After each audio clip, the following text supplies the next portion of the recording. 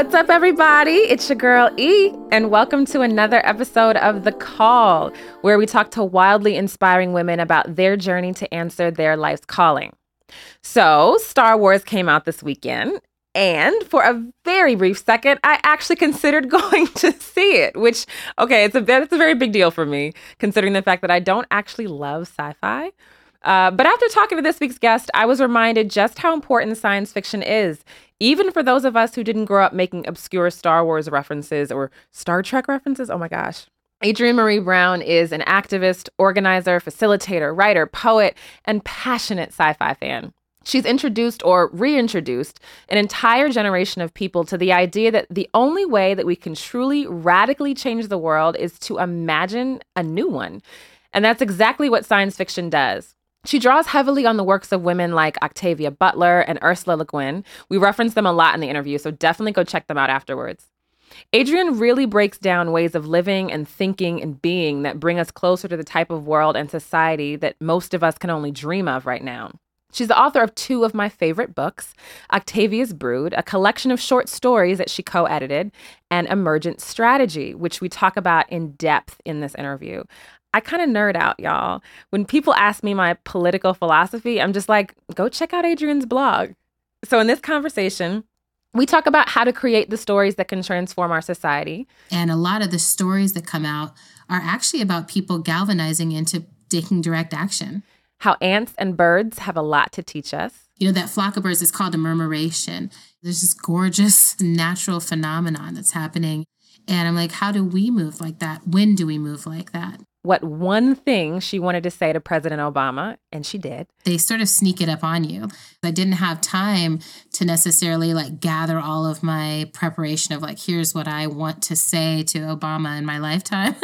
And what skills you need to survive the end of the world. If we can fall down and figure out how do we reach out and hold on to each other inside of this, I think that's when we begin to see survival, maroon societies, autonomous zones. This is one of my favorite conversations ever, so sit back, take some notes, and get ready to be inspired by Adrienne Maree Brown here on The Call. And I'm really excited to talk to you both about your work, which I think could not be more timely for where we are as a country, where we are as a species, frankly. And so I want to talk today with you a little bit about that, but also I'm so interested in you as a person, a human, a woman, and what has brought you to this work and how you kind of have the insight that gave this gift of Emergent Strategy, your book, to the world. So we'll talk about both of those things. But let's start with Emergent Strategy, right? Okay, great. What is it? How do you define Emergent Strategy?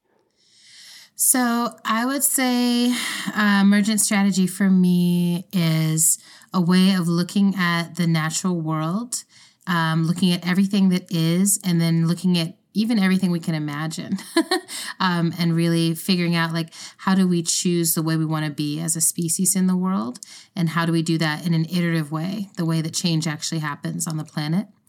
And a key thing I think to understand for it is what emergence actually is. And I go by the definition that's in the book. It's Nick's definition, and it's basically emergence is a series of relatively small interactions and connections that lead to these massive patterns and systems, right? And it's how do those patterns arise out of those small interactions? And when you start tuning into that, you realize everything large is made up of all these very small interactions, and that actually the world changes through those small interactions. So for us, if we're in movement work and we're trying to create change, how do we start to really tune into the small interactions, the fractal things, the decentralized things that are happening all over the place, and get really curious about those? And then start to act from that place. So you've called that work science fictional behavior, right? The work that we do is science fictional. Because it's focused on how what we do today shapes the future. Exactly. And, that really came the book that that came out before this, that I worked on before this, was called Octavia's Brood, science fiction from social justice movements, that I did with Walida E. Marisha. And, I think we had that awakening together of, the things that we're trying to do that we call social change, climate change, environmental justice, all of those things are changes that we're looking for something we haven't lived yet. We're seeing something in our minds and saying this is actually how it should be, but we haven't actually experienced it yet. And so as long as we're talking about things we haven't experienced, we're working inside the realm of imagination. We're working inside the realm of based on what is now, we want to project into the future what we could imagine could be. And then we want to take responsibility for shaping what we think could be, which feels like, it's all in the lineage of Octavia Butler's work, who was a Black science fiction writer. And her work was really, how do we take the reins off and take the boxes down and start to really work outside of all of what is now to figure out how we need to be. I saw you at, I think it was the Obama Foundation Summit. I saw a clip of one of your panels. I was there. It was Look at you, fancy. Girl. I was like, what? I get to talk here? And didn't you sit? You sat at the table. Wasn't President Obama at your table? I did. Well, he was at my table. Let's put it that way. Right, not you were at his. No, and it was kind of it was a really interesting, people keep asking me about the summit. I'm like, yeah, I was at that summit. It was very dazzling. Everyone was very charming and smart and wonderful. He was very charming. And, but they sort of sneak it up on you. They're like, oh, you're just going to go to this table. Oh, just pick up your badge. You're going to this table. And no one tells you until you get to the table and you see his name there that's the table. So I didn't have, it's kind of great as an emergent strategy moment because I didn't have time to necessarily gather all of my preparation of here's what I want to say to Obama in my lifetime. It was really just okay, girl, here you are at this table. You're wearing a totally see-through lace top. That wasn't planned. And you're going to do this right now. And you're just going to have a good time. And so I really focused on, it felt important to me to make sure that he knew that I work with the movement for Black Lives and Black Lives Matter. That felt really important for me to say to his face because, I wonder how much gets through all the filters that I imagine someone in his position sits in.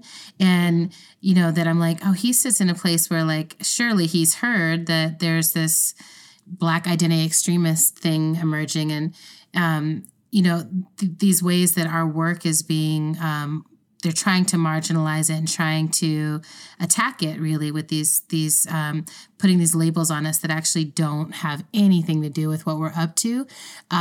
So it felt important to just articulate that and to be the main thing that I'm on this planet to do is really to cultivate love and particularly Black love, really generating a sense of Black dignity and a sense that we have the right to be here, the right to take up space and to be brilliant, to love each other and to demand that the rest of the planet, the rest of our species actually not just makes room for us, but honors us in our full humanity, right? That's what we're here to do. So to sit there and just be able to say that, I am, I did run Ruckus. I do have direct action love and deep commitment to our right to take action. And I'm going to sit at this table with you too and have a great conversation. And, I'm we're on very different paths for how we make change in the world, but I see him trying. I know I'm trying, so it was that kind of conversation. I love that you said that that's what you're put on this earth to do. Yeah. How did you come to that realization? What was the journey of Adrienne Maree Brown that led you to that sense of clarity? Girl, I think every day I'm figuring it out again and again. So I'll say that, it doesn't feel I figured it out and now I'm just coasting. It more feels like I come across new challenges each day and what comes up in me as a first response is is this love or not love? Is this love flowing towards me? Can I flow love back towards it? Is love available here? When I make mistakes, I'm can I love myself through this mistake, past this mistake, in spite of this mistake? Because I make mistakes all the time. And it feels very important to me actually to in any way that I'm perceived as a leader, to be perceived as a leader who makes mistakes and not as one who, has it all figured out. But I think it's also in my root system of like who I am. My parents fell in love as an interracial couple in the Deep South in the mid 70s. And we were raised in a stewing in a cauldron of love. My sisters and I were. I really felt like from a very early age, the first thing we were even given as identity was beloveds, like my parents just loved us.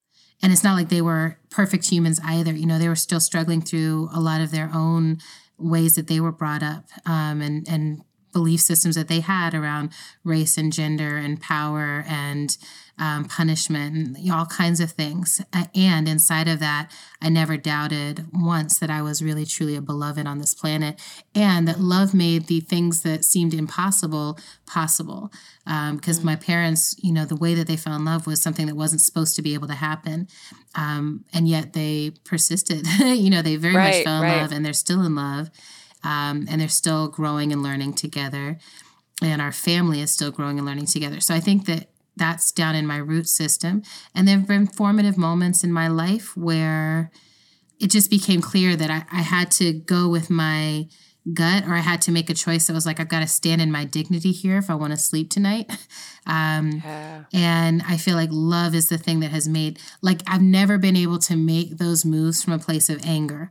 Like, whenever I've been angry, I've kind of flailed around and become very incoherent and, kind of increase the pain around me. That's a brilliant insight, because it's not just from kind of a theoretical place. You're actually saying, like, anger doesn't work for me. Yeah. It doesn't work for me. And I rarely see it work.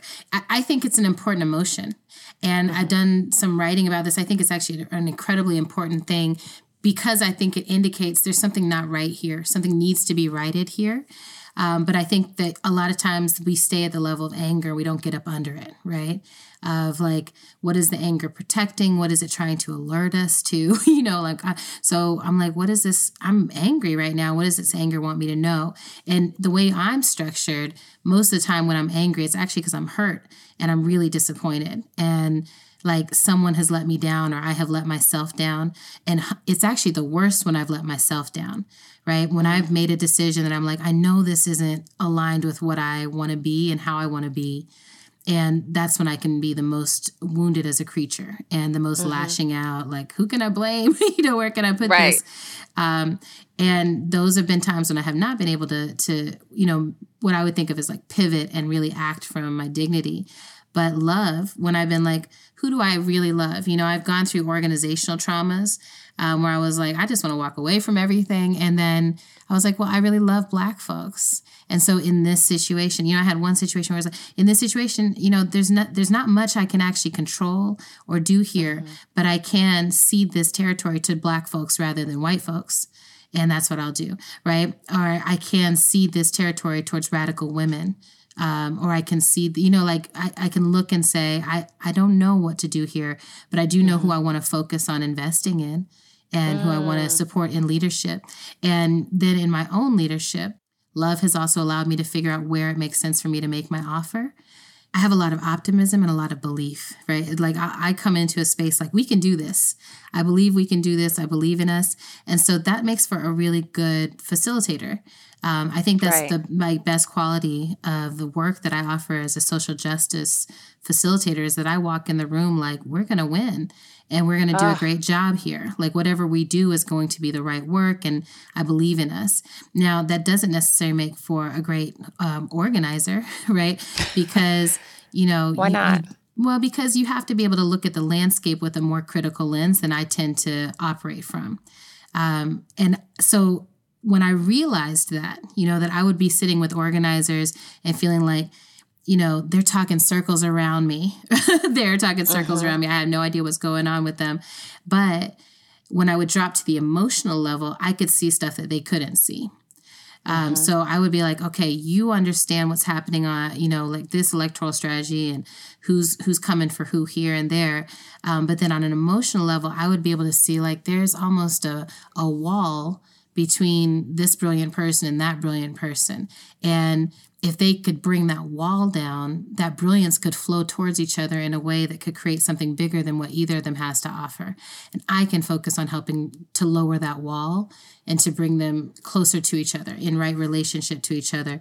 It is really important, and it kind of illuminates a theme that I've seen throughout your work and even throughout your language. What you've said during this conversation so far is often about seeing things Yes. that others can't see, or having a vision or seeing beyond. You have, this is terrible to say, I don't even remember which horrible mass shooting it was. I believe it was after Las Vegas. Okay. You posted something on your Facebook page that said, "We're living in impossible times. Yes. If it were fiction, it would be critiqued as hyperbolic. If it Yes. were nightmares, we would never sleep. We're living in times created by our own species. Our visions," there's that idea of a vision again, "are ropes through the devastation." And then this is the part that I love. It said, "Look further ahead, like our ancestors did. Look further, extend, hold on, pull, and evolve." And that idea of looking further ahead like our ancestors did is actually, it's funny. That's why I brought up the Obama Foundation Summit, because when you were there, there's this clip. This is now how I articulate to people what it means to have kind of a radical social justice imagination. This is the best example I've heard. You said, imagine how folks who were in the middle of slavery and still dared to hope and believe, how did they do that, right? All they had ever known, everything behind them in the past looked like this, and they weren't close enough to the end of slavery yet to see what freedom looked like. And yet somehow those folks who were in the middle of that trajectory, there were those who had hope and who believed in a freedom that they had never seen. And that's the kind of imagination that we need today, right? Yes. Yes. How do we develop that? How does one develop that? That's a great question. I mean, I think that part of it, when we were moving around the country with Octavia's Brood, one of the things we were doing was sci-fi writing workshops. And it was there was this amazing template for them that Walida created with one of our contributors, Morgan Bell Phillips. And the idea of the workshops is that folks come into a space together and we identify an issue or kind of a movement area, but an issue in your local community that needs some visionary fiction medicine. And we identified that, visionary fiction is something that it articulates not just like, okay, this is fiction, I'm making something up, but it really says, oh, I recognize that change happens from the bottom up and not the top down. And I recognize that I want to center those who have been traditionally put on the edges. So I want to center women and trans folks and people of color and those with disabilities. I want to put them in the center, or, have the whole thing be a real equalized space. And I recognize that I want to write something that couldn't star Matt Damon. I want to recognize that, it's like, oh, I really intentionally want to say bottom up, grassroots, solution oriented, and neither utopian nor dystopian, but really understanding that the two almost always go together. They work together in concert. What do you mean by that? Well, anytime you have people living in a dystopia, there's people who are benefiting from that, right? Dystopia is not like in our nature. We don't like in our nature say like, let me just make a horrible living situation. The reason we end up in these, we live on an abundant planet with abundant natural resources. So the only reason any of us would be going without those resources is because someone else is overusing them, over accessing them. So we see that over and over again where people are like, oh, I will over access the land and the labor because I really need a luxury experience of a yacht or, 3 houses or whatever it is, right? So what we see now, the stratification, the class stratification has gotten so severe that, the numbers come out. Each year I feel like the numbers get more severe where it's like the top 1% has, as much as the bottom 50% of people on the planet, right? Stuff like this. And you're like, what? How did we get there? And are we complicit? Are we allowing this to continue to happen? And I think what it is that because we're bought into the concept of utopia, that we all think that if we could just have access to it, then it would be okay to have utopia. And if we're experiencing utopia, if we're experiencing that level of sort of luxury and having no cares in the world, no worries, then it makes it hard to realize that other people are in dystopia in order to support that. And we see this in cities. It gets very intimate, right? In DC, you drive a few blocks and you've moved from a utopia to a dystopia. In New York, it's a few blocks. I went to Johannesburg in South Africa, and there's like up a hill, there's this utopia of gorgeous, massive mansion white houses full of white people. And then down at the bottom of the hill are all of these slums that are full of folks who are getting in buses to drive up the hill to work in them. And we look in the US now, I travel so many places and I'm like, what's really changed here, right? But you have this utopian, dystopian narrative. And I go a little too far with it. My grandfather would be appalled because my grandfather was a Christian evangelical. And I really think that heaven is included in this sort of utopian, dystopian framework, right? That we set it up like, oh, you live through this sort of dystopian situation now, and then later you'll get to go to heaven if you're good. You'll get to go to heaven and you'll be in a total utopia. But you can only, that utopia still depends on there being a hell. Like there's got to be this other place where people are just suffering because they're not good. And then the absence of those people creates the shape of heaven.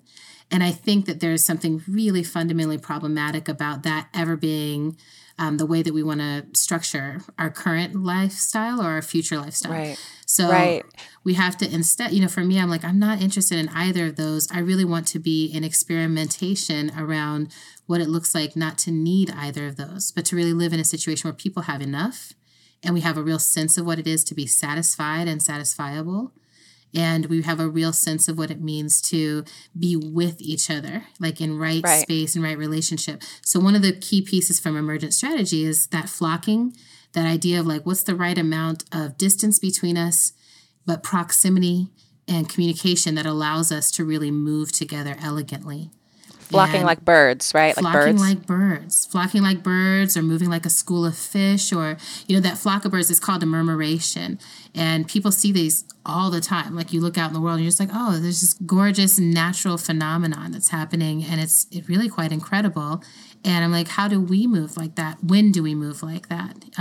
Is it possible to move like that even if we don't feel like, oh, I know those people? A lot of what you said, you've referenced, obviously, Octavia Butler and science fiction work, the sci-fi stories that you actually requested that organizers create and write for Octavia's Brood.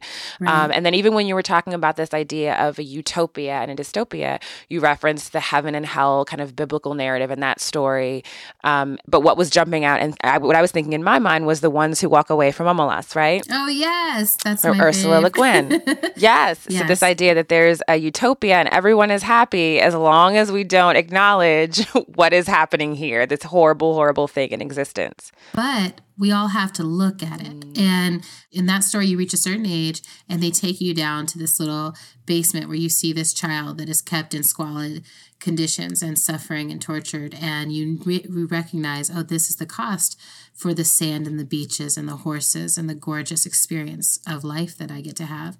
And I feel like the same thing happens here in the U.S., at least, where you do reach a certain age and then it's like, okay, I can no longer pretend that I don't know there are homeless people and people who don't have enough to eat and people who are not getting access to education and that I don't know there are sex slaves and that there are places where slavery is still happening and that I don't know that there's just like so many horrors. And you get to a certain point, and especially as the internet continues to grow and who knows how much longer we'll have access to these things, but as for right now, in this instant, this moment, we know like in real time, a lot of the horrors that are happening on the planet and how are you going to continue to benefit from that suffering? If you find out like, oh, here's who made your phone and here are the slave-like conditions that they had to be in to do that. How quickly do you still run to the store and get your phone? Right. And, right. I think that like for many people on the planet, they look at like just the average American as living inside of a utopian condition. And we have, so many folks who are like, oh, I don't know about that. I don't have a concept of that. And then I kind of look, I'm like, really? It feels like you have to look away. Like you have to actively avoid looking to still believe that, after a certain age in your life. But what happens when we look? I'll just say this brings me back to the science fiction writing piece because when we bring people into those workshops, a lot of times the medicine they need is like, how do we actually handle what we are expected to know? And how do we actually start to pivot in our behaviors, right? Yeah. Because folks will name stuff like, oh, it's education, it's water, it's this, it's that. It's like, I live in Detroit, and that means I'm right next to Flint, and that we have water crisis here. And then Flint has been without water for the longest time. And it's like, and we still go on day to day, right? Like everyone still goes about their business in some ways. And so I think about that, like, okay, what are the stories we need to write about the kind of society we would be that would pause, that would be like, we will not continue until these folks have clean water. Nothing will continue until they have clean water. And a lot of the stories that come out are actually about people galvanizing into taking direct action. And just for my audience, for the sake of my audience, for those who might not know, how do you define direct action? What is direct action? Oh, well, I define direct action as a disruption or an action that speaks directly from an oppressed people to those who hold decision-making power. So it's not, like we live in this now kind of, I say democracy with my fingers in quotes around that, but this sort of like representative thing that has very little contact between those who are voting and those who are elected, at least at the federal level, right? So, and especially now, like with the Electoral College, what we're coming to understand is like, oh, the popular vote actually has nothing to do with what's happening at the electoral level. So, we live in that kind of condition, and we're trying to figure out, like, how do we shape the future? And so direct action says we can't count on that kind of representative, multi-layered process between us and those who are shaping power. Sometimes we have to go directly into their offices and lock ourselves to the desk and say, we're not going to leave until we have this conversation. Sometimes, like the lunch counter sit-ins, I think are such a powerful example that still resonates as one of the most impactful direct actions that's ever happened. Of, we're going to sit at this lunch counter, and you have told us that it is not possible for us to sit next to each other, and we're going to show you that it's possible. And so from here on out, you may hate it, but you can't deny that it's possible because you've seen it. Or people put themselves at risk. The powerful actions that Black Lives Matter has done.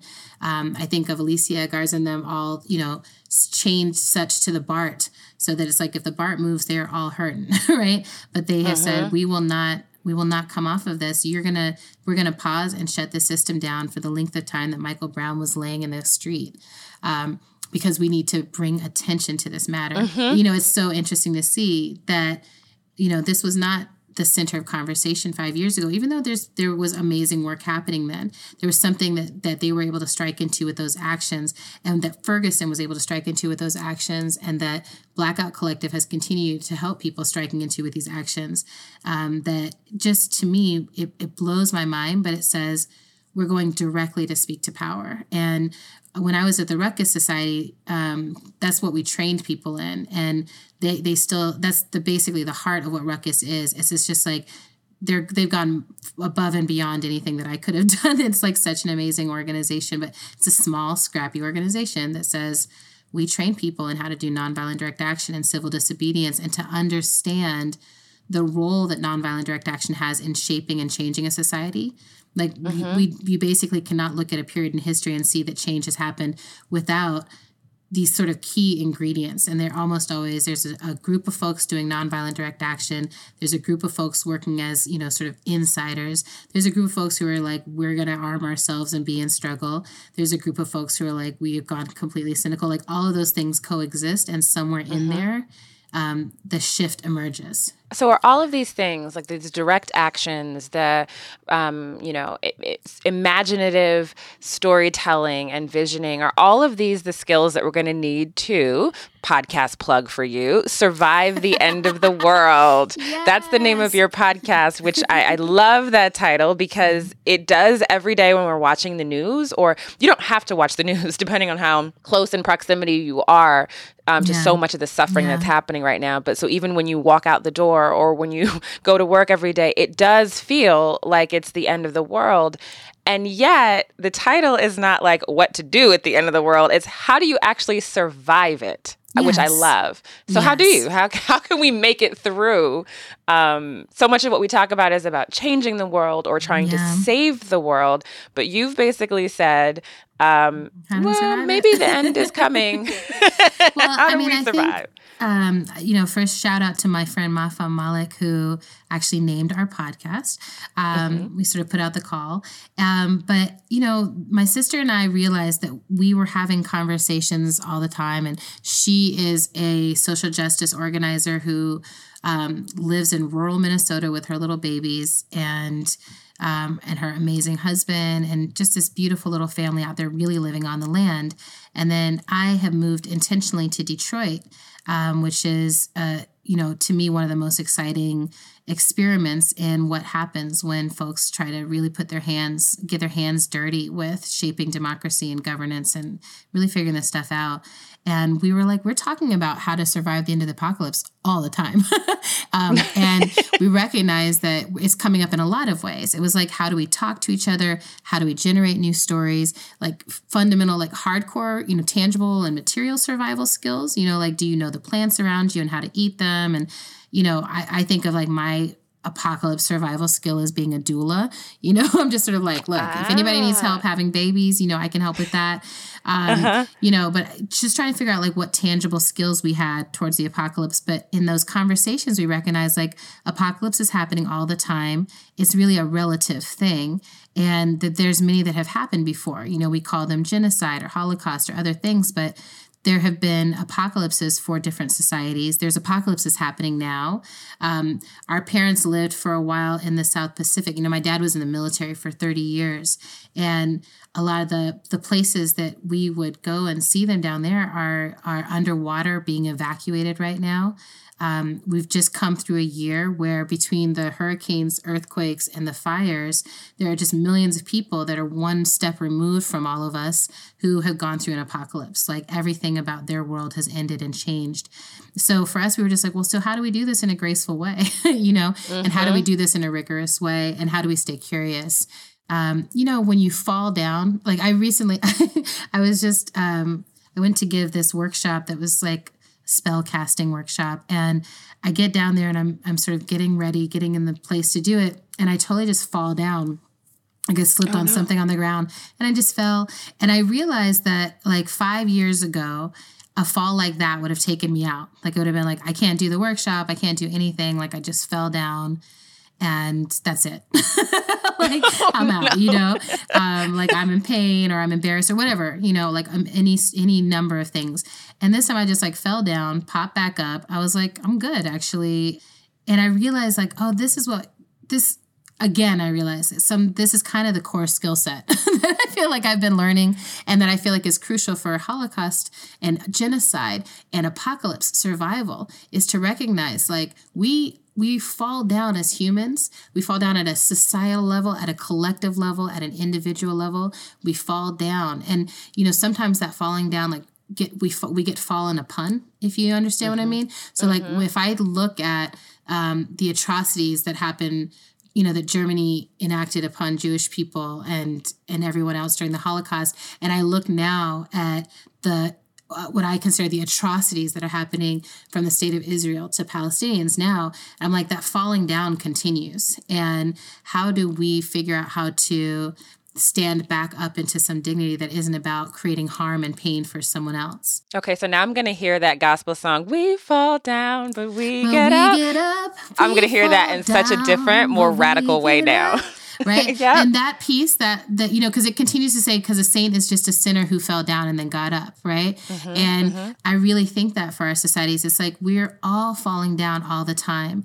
And if we ever think that we're better than anyone else who is falling down, who is hitting some moral low ground, who is having a total breakdown or unable to continue, I think that's where we can't get up and we won't survive the apocalypse. We'll be like up on our high horses too high and we'll still get eliminated, right? But I think if we can fall down and figure out like how do we reach out and hold on to each other inside of this, I think that's when we begin to see survival, maroon societies, autonomous zones. There are places that are exciting, but in part they're exciting because of the ways that they are saying, we don't know how to do this. We are going to figure this out by experimenting and learning together and kind of falling down through capitalism, falling away from capitalism, falling away from patriarchy, falling away from it, even though we don't know what to do. And also holding on to each other.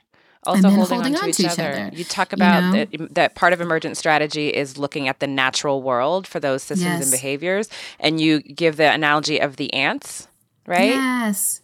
So talk to me about that. Of my ants. Well, I mean, and one of the things is like the ants, and this has been, you can find all these little videos, especially with all the flooding and the hurricane stuff that's been happening now, is that ants in a flood cling to each other. And they cling to each other until they make a surface that other ants can float on. And so it means that the majority of the ants are able to survive, and they float together until they find a surface that they can all climb up onto. And I keep thinking about that for us as I'm like, how do we hold on to each other when so much of our instinct and so much we've been trained is to push each other away? And what I see from a social justice, like from a facilitation standpoint, is that instinct to push each other away, to tear each other down in the name of like making ourselves feel better or feel stronger or feel more, just like morally just, it doesn't actually serve us. Like figuring out how do we hold on to each other does keep us alive. And I've been part of transformative justice processes and part of other processes where folks were like, I don't know if I'm going to even make it through this day. And feeling the way that people actually reached out literally and emotionally, spiritually, and held on to each other and made it through. And, when you see a group of people with disabilities, a group of people with mental illness, a group of people who are suicidal and depressed, a group of people who have every reason to just say, we're not going to continue playing this game in this country. We're too oppressed. It's too much. And yet we reach out, hold on to each other, and we continue. To me, there's nothing like that. And it's why I keep going with my work. So I'm hearing all of this insight and this brilliance and these stories, and I keep wanting to know, like, what was little Adrienne Maree Brown like? Were you, writing all these stories and walking around telling people, dudes, look at the ants, look at the ants? Like, did you have this insight naturally, or did you have teachers that kind of brought this to your memory, your mind? That's a great question.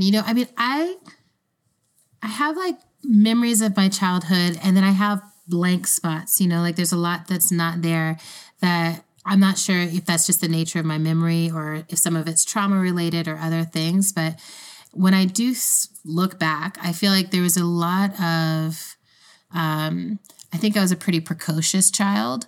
My brain has always moved very, very quickly. And because of that, I've always tried to do too many things at the same time. So I think at a young age, I started rejecting systems very quickly because I was like, well, that system it's not moving at the pace that I'm moving at. So that's not going to work for me.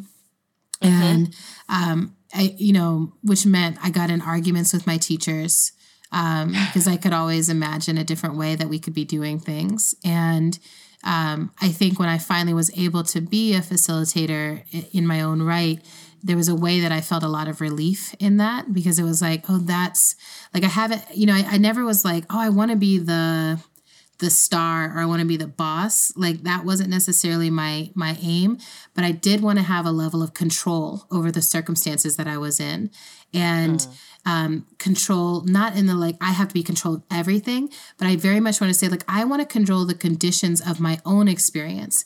And as much as I can control that, facilitation has created that where I'm like, oh, I get to control it, and I get to create a space in which we all get to co-control.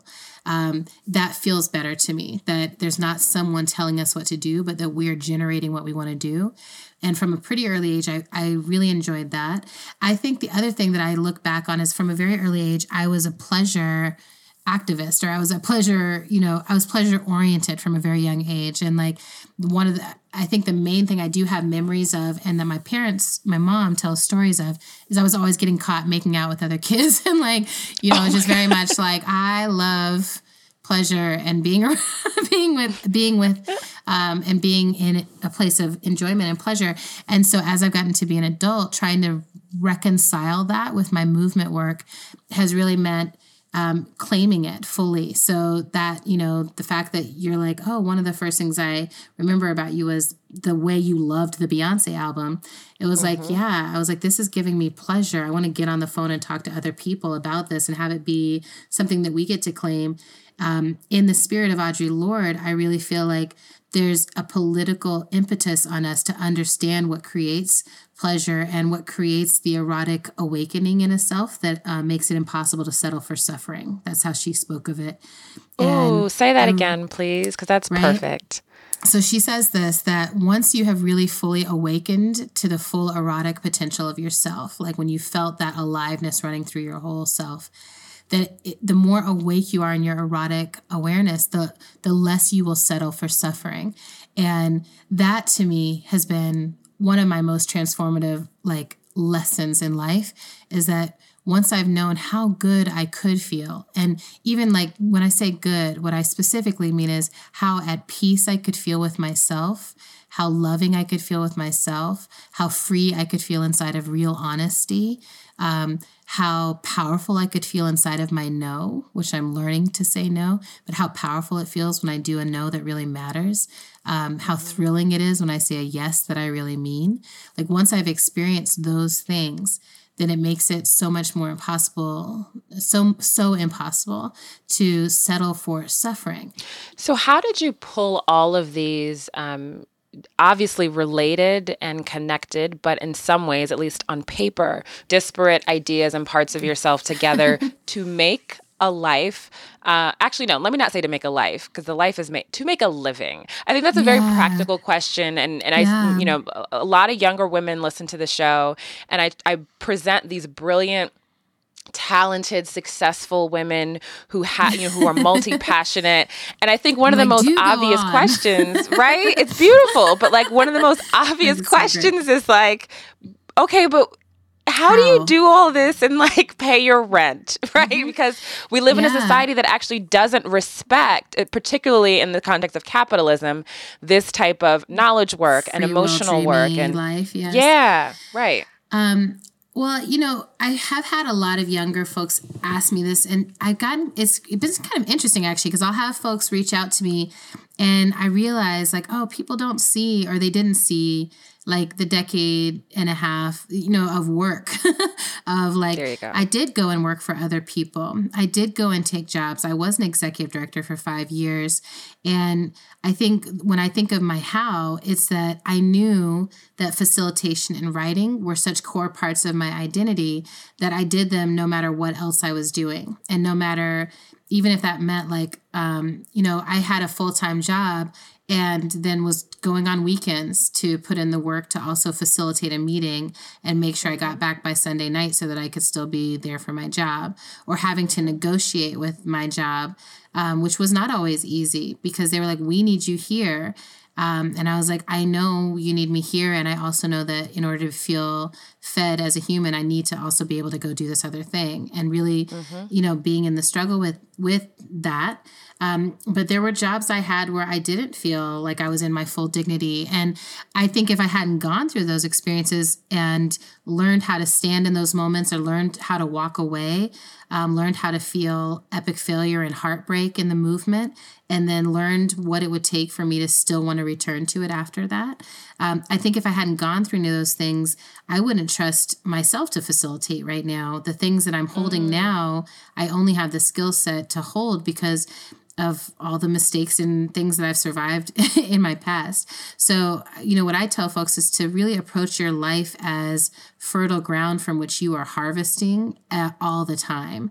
And it means you have to be putting in seeds, putting in work, turning the soil, paying attention to what's changing in yourself all the time, paying attention to when you're ready to take a risk. When I went full time as a sort of consultant, I was like, I'm going to do my own thing. I had 2 full-time jobs basically. And I was just so used to working and having my success defined by how well I could do the task that someone else had given me. And I was very nervous about the idea of stepping out on my own. And so taking that risk feels like, oh, that was actually a really big leap forward, was taking the risk, putting myself out there and saying, I think I can do this. I think you should listen to me do this.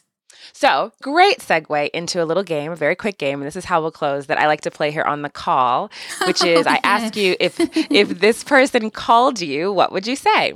Oh, great. And so, that's such a great game. right? And you mentioned Black women, and your work is focused a lot, not exclusively, but a lot on Black women. So I've got 3 powerful, influential Black women that I want to ask you what you would say if they called you, okay? Okay, great. That's great. All right, so the first one is Queen Mother, Beyonce. What would you say if Beyonce called you right now? I probably pee on myself a little bit first, just like joyful peeing. But then joyful peeing, just a joyful, playful, just a little like, oh, that was a surprise. And then I think I would just thank her. I would be like, Beyonce, thank you so much for the continued willingness you've had to grow in public. That we have watched you go from being a teenage girl to being a grown-ass woman who has been through heartache and heartbreak and pain and motherhood and rumors and people trying to come for your shine. And you continuously model for us how you turn inward, make it into something beautiful, and make it something that everyone has to contend with. And then you don't bring it back out until you're ready to do that. And to me, that willingness to be like, I transform in public, but I do it on my own terms, I think is just really, really necessary for Black women right now. So thank you. That's amazing, because I would probably just start singing "Dangerously in Love" on the spot. Like I don't know that I would have formed or that. I would be like, tonight I'm gonna dance for you. You know, right. Like everybody. I don't know what would actually happen. I love it. Okay, woman number 2, oh, Black right. woman number 2. Very, very different vibe here. Okay, but I'm curious, especially in light of the news this week. Sister Omarosa calls you. Oh, girl. Well, one thing is, right in this moment, I think the main thing I would say to her is it's never too late. It's never too late for your liberation. And you have given yourself so much of yourself to the dark side. But even Darth Vader, at the very end of his life, took off his mask and wanted to be seen and wanted to be known, not just as a monster and not just as someone who was complicit with evil, but as someone who had a heart and who had a greater purpose. And so I think the main thing I would say to her is it's not too late unless you want it to be too late. You do not have to be a spectacle of anti-Blackness, of internalized anti-Blackness any longer than you want to. And right now you just walked out of there. You can flip this story into something magical for you, where you stood up to the man and you were like, fuck y'all. And they wouldn't have it. You know, I was like, you can make this moment whatever you want it to be. But mostly just that it's not too late. You know, you still have Black skin, and to me, I'm just like, in the apocalypse, that will matter. So, you know, but I would tell her to just sit down, really read some bell hooks, some Zora Neale Hurston, some Alice Walker, some Toni Morrison. Just sit with some of these stories and go read The Spook Who Sat by the Door, you know, and just really, just spend some time reading and not on the internet. That would be my main thing for Omarosa. It's not too late. Just do some studying, girl. That's really good advice. Okay, and last but not least, my favorite Black woman of this entire list. Yay! Favorites. Give me what you would say to 27-year-old Adrienne. You. 27. Damn. I think I would say enjoy it more. Enjoy it more. Enjoy it more. Like, trust that everything you're learning right now is exactly what you need to be learning in order to shine, in order to get past this suffering. Enjoy all the love you're getting to experience right now. Go to Detroit as often as you can. You know, but yeah, enjoy everything more. Because I do think that the one thing, like if I look back at my life, is that there's there was a lot of it that was so future oriented. Even for me, because I'm a sci-fi person, I can get very future oriented. And so I can always be looking ahead, and not being like, wait, right now is also amazing. And right now I'm learning incredible things. And I think I would tell myself, there's a few people that I've lost in the last 12 years that I would give myself a little whisper, like, make sure you let that person know how much you love them, because they're not going to be here as long as you think they will. That's really, really good. It's good advice, even though it's in retrospect for you. I think no matter where we are in our life journey, to remember that, to kind of stop and appreciate the moment, even as we're busy visioning the future, that there's so much beauty in wherever we are. Exactly. Like, that's the thing I feel like I'm experiencing right now is like, I don't really know how to deal, there's not a way to say like, here's how you deal with success when it comes. And so I don't really know how to deal even with the small successes that I'm having right now. But I do know that when I just choose to enjoy it and accept it for this being this moment, that it will pass also, then I'm able to have magical day after magical day after magical day. So, yes. Well, thank you. You have made this day very magical for me. And you're going to make it magical for everyone who is listening. What an incredible conversation. Thank you so much for doing this. And I've been listening to the others. You just are so good at this. And it's great to be in the podcast realm with you. You too. Are you going to go see Star Wars this weekend? Absolutely. Of course you are. I am so going to go see it. I'm going to see it this weekend. And then next week I'll be with my family. And I know that we'll all go see it as well. But I really, today, it just occurred to me today that I'm like, I love it so much that I think I actually need to just go by myself. Oh, yeah. Do you know that sort of stuff where you're like, I think I just need to go by myself and sit there and fully take it in. I did that with Girls Trip, actually. Exactly, right? I'm actually going to go. I'm going, the Read is one of my favorite podcasts, and they're doing a live show in Detroit today. And that's my date for myself. Today is I'm going to go by myself just so I can sit there and laugh and like be Black and free. So yes. Oh, good. Well, enjoy yourself. That may be the other thing I would tell my 27-year-old self is like, girl, enjoy those days with yourself, because I'm good company. So right. I think you learn that the older you get. Like I'm pretty dope. I like me. Yes, I am the company that I've been waiting for. Okay, that needs to go on the wall. That needs to go on the wall. I gotta say that to myself every day. Yes, I love it. That's our mantra. Thank you, Adrienne. Thank you. I told y'all I was going to nerd out. I hope you did too. It was so good. Many thanks to Adrienne for talking to me on Star Wars weekend and for calling all of us into her world. This episode was produced by the lovely Melody Rowell and published, as always, by Man Repeller. I'm your hostess with the mostest E, Erica Williams-Simon.